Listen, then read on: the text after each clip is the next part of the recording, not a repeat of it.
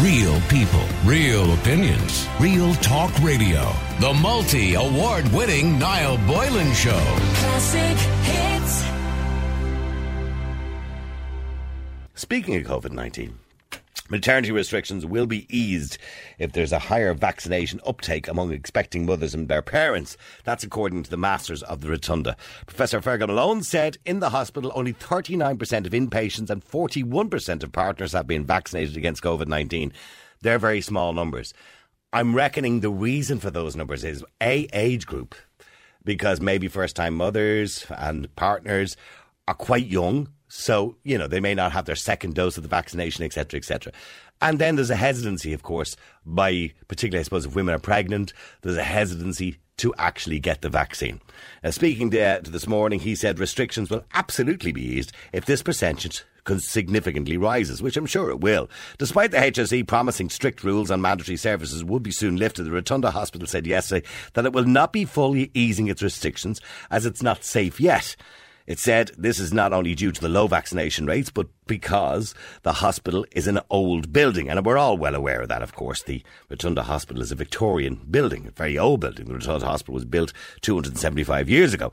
And it's not possible, according to him, to ensure the minimum 1 metre physical distance in many of our inpatient and outpatient areas is available. Providing safe physical distancing in areas like outpatients, department, emergency department and our multi-bed rooms is impossible. The current restrictions on some attendees or attendances by companions in certain areas of the hospital is an attempt to reduce the footfall in these areas and to reduce the amount of people our patients come in contact with while in the hospital. So maternity restrictions have been eased across the country as per HSE guidelines. However, they haven't been fully lifted.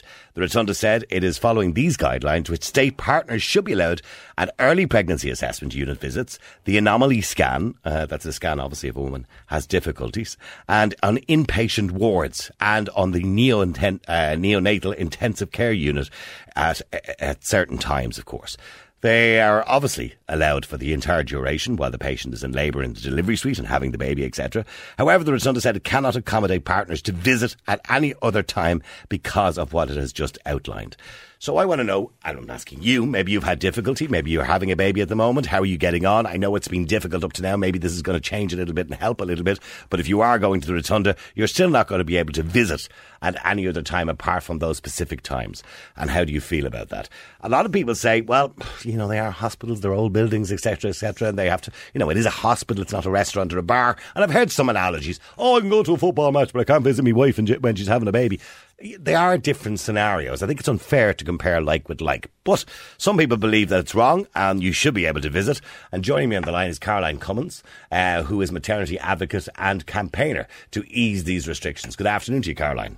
Hi, Niall. Thanks for having me. Caroline, now, according to Professor Fergal Malone, particularly the Rotunda Hospital, it's an old hospital. They can't accommodate people because of the nature of the building. It would probably lack air conditioning, etc., etc. We've all been sitting in waiting rooms in places like the Rotunda and the heat is overwhelming. So, these buildings are old and they're not fit for purpose when it comes to this kind of situation.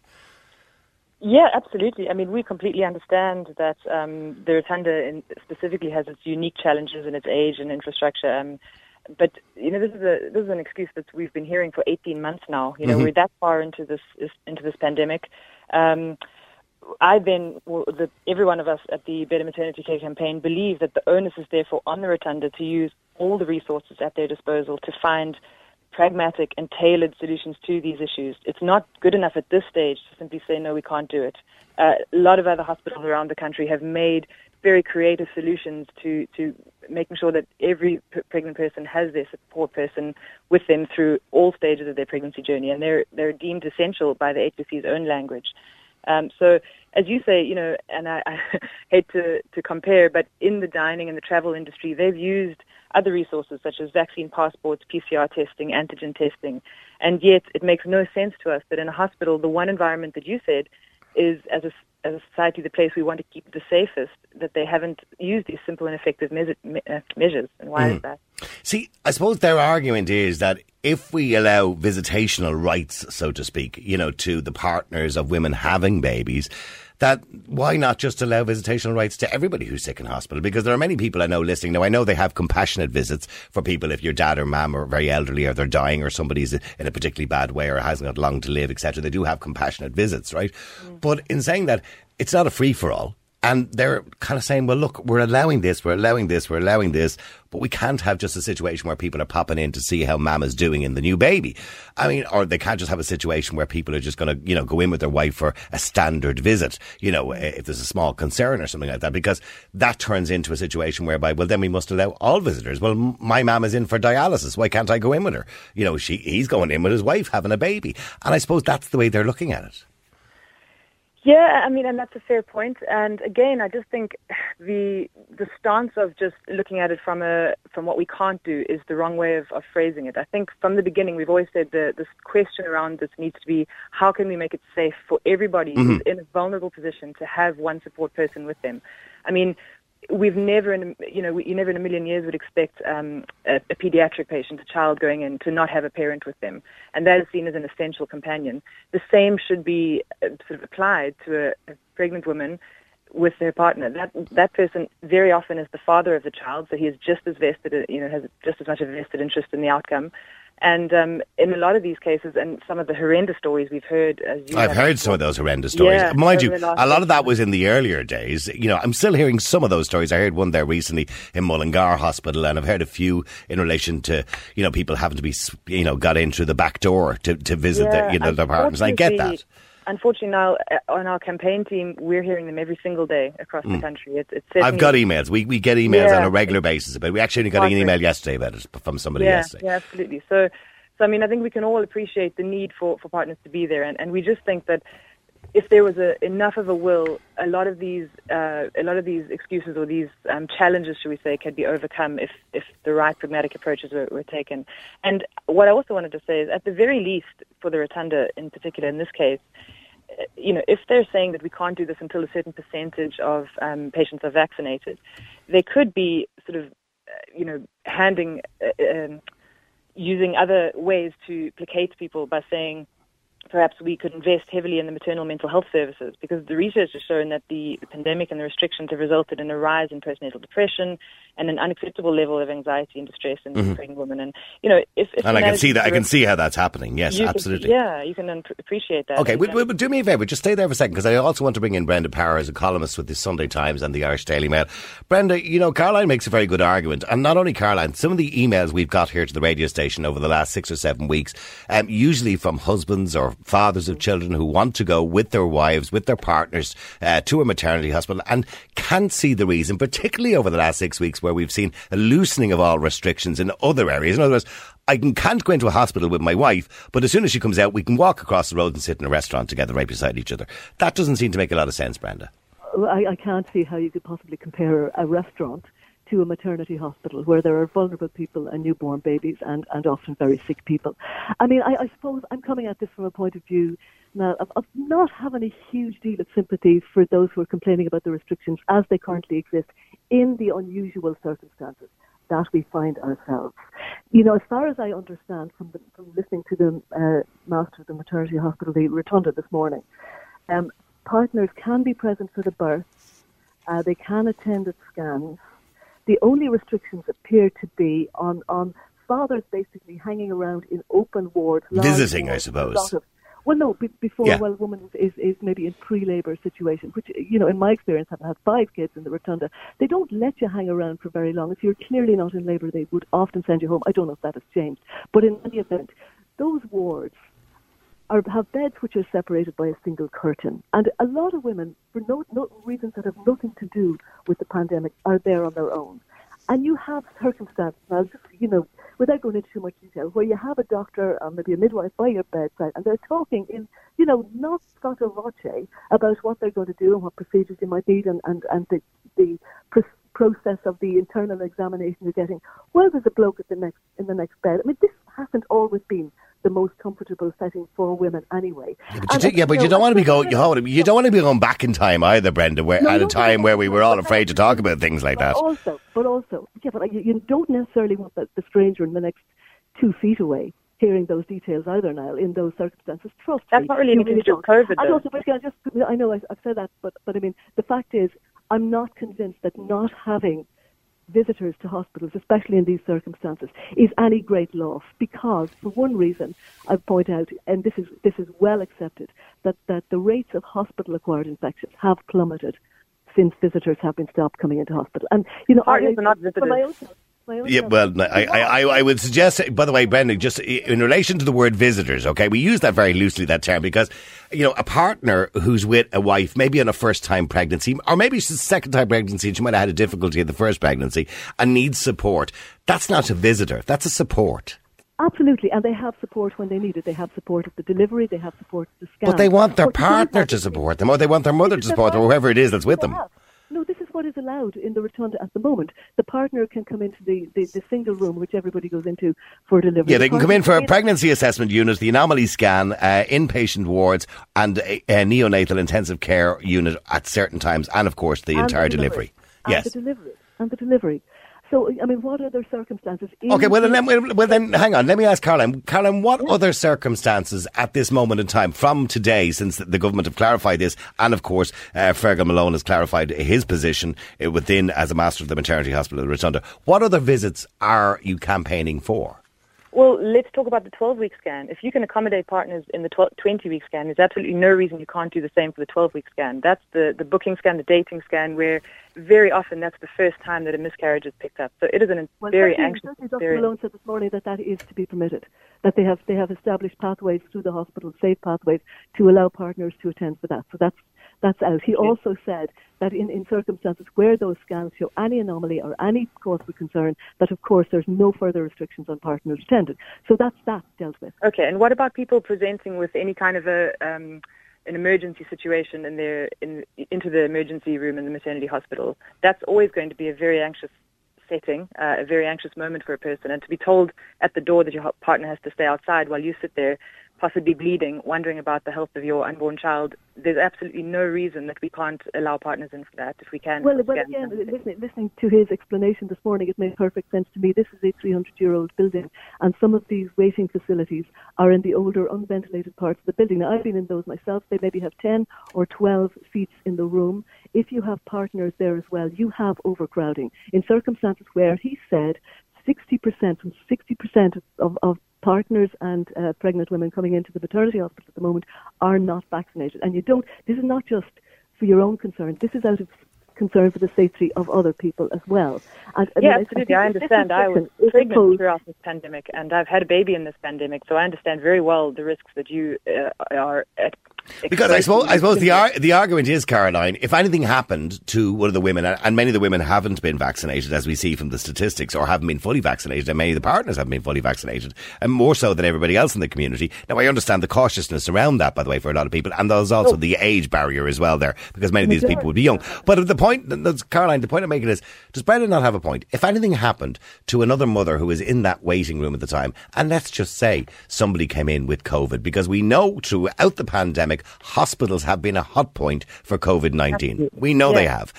And in the UK, the figures were like something like 1 in 4 cases actually happened in hospitals. So if a pregnant woman who happened to be sitting in the waiting room, got COVID from a partner of another pregnant woman, I know we're going down a bit of a rabbit hole, but she's going to sue the hospital if anything happened. Well, absolutely. Look, as I say, I was pregnant throughout this pandemic. I had my baby in it, and I understand all of that. I was the person sitting there worried about my safety. So safety has never been something that we are not concerned about. Our entire campaign has always been based on safety, but it's been based on also finding safe solutions. So we're all talking as if we have no idea if anybody in that waiting room has COVID. We have tests. Why are we not using the tests to find out? Then there's a clear positive or negative. The person sitting there, we can then safely assume that everybody in there does not have COVID, and we can carry on to live our lives. It's a fair point, Brenda. I mean, could we not use antigen tests, although they're not 100% accurate? Some countries see fit to use them in airlines, so when we're all cooped together on a little plane. So surely, Brenda, we could, if the partner wants to go in, quick antigen test, 10 minutes, off you go. Or you could just get the vaccine, which is what Dr. Malone said this morning, that once the rates rise, which they will, inevitably, because there are people who will be pregnant in the next few months. Yeah, but you, Brenda, you're a mother yourself. Yeah, you're a mother yourself. You know, and you're particularly on your first pregnancy, or maybe you've had a difficulty with a pregnancy. There's a cautiousness, and I understand the cautiousness around the vaccine, and I know it's perfectly safe for the vast majority of people and the vast majority of people. But in saying that, there is a cautiousness, and I can understand why a pregnant mother might not want to get it until she has the baby. But I can't understand why a partner wouldn't, Niall, and apparently 60% of them have not. And I would wonder about that level of hesitancy. And, you know, if that is the case, and those are the real-time figures that the Master of the Rotunda quoted this morning, then people have the ability to address this in their own hands. I'm wondering, by the way, Caroline, I am wondering about the hesitancy around partners. 60%, well, nearly 60% actually. I'm not sure how accurate those figures are. Well, 41% of partners have been vaccinated. That's a low number. Now, I'm assuming age has some sort of bearing on that, because many of these may be young couples. I don't know. And not everybody's that young. But now, so I don't think but I mean, we're at a point now, I suppose, Caroline, where a vaccine is available to everybody, unless it's maybe they haven't got their second one shot yet, if they got AstraZeneca or something like that, or Pfizer. But in saying that, I don't understand that type of hesitancy. It's quite a large number when you look at the population in the main. Is something the hesitancy is only about 10%. I'll say a few things on that. One, I'm not sure how accurate these figures are. There's no actual published data on this. Well, they couldn't be that inaccurate. They couldn't be that inaccurate. 41%, give or take 10% either way. They could be lower or higher. There's no way of so figures, as you say. I suppose the second thing to say. Well, hang on. Sorry, one at a time. So just let Caroline answer that. Sorry, Caroline. I was going to say, I don't want to get into vax or anti-vax sort of discussion, but I could understand the hesitancy for pregnant people, particularly someone who's maybe had a lot of pregnancy losses and IVF. They are extremely cautious about anything that they do. And again, I was pregnant through the pandemic, through last year, and we were told, vaccines weren't even an option then, but we were told we were at no higher risk. And then suddenly all these other risk factors sort of appeared in January, which we had no idea about. So there's been a lot of mixed messaging. And that explains why women who are pregnant may not have got the vaccine, but it doesn't explain their partners. I don't want to.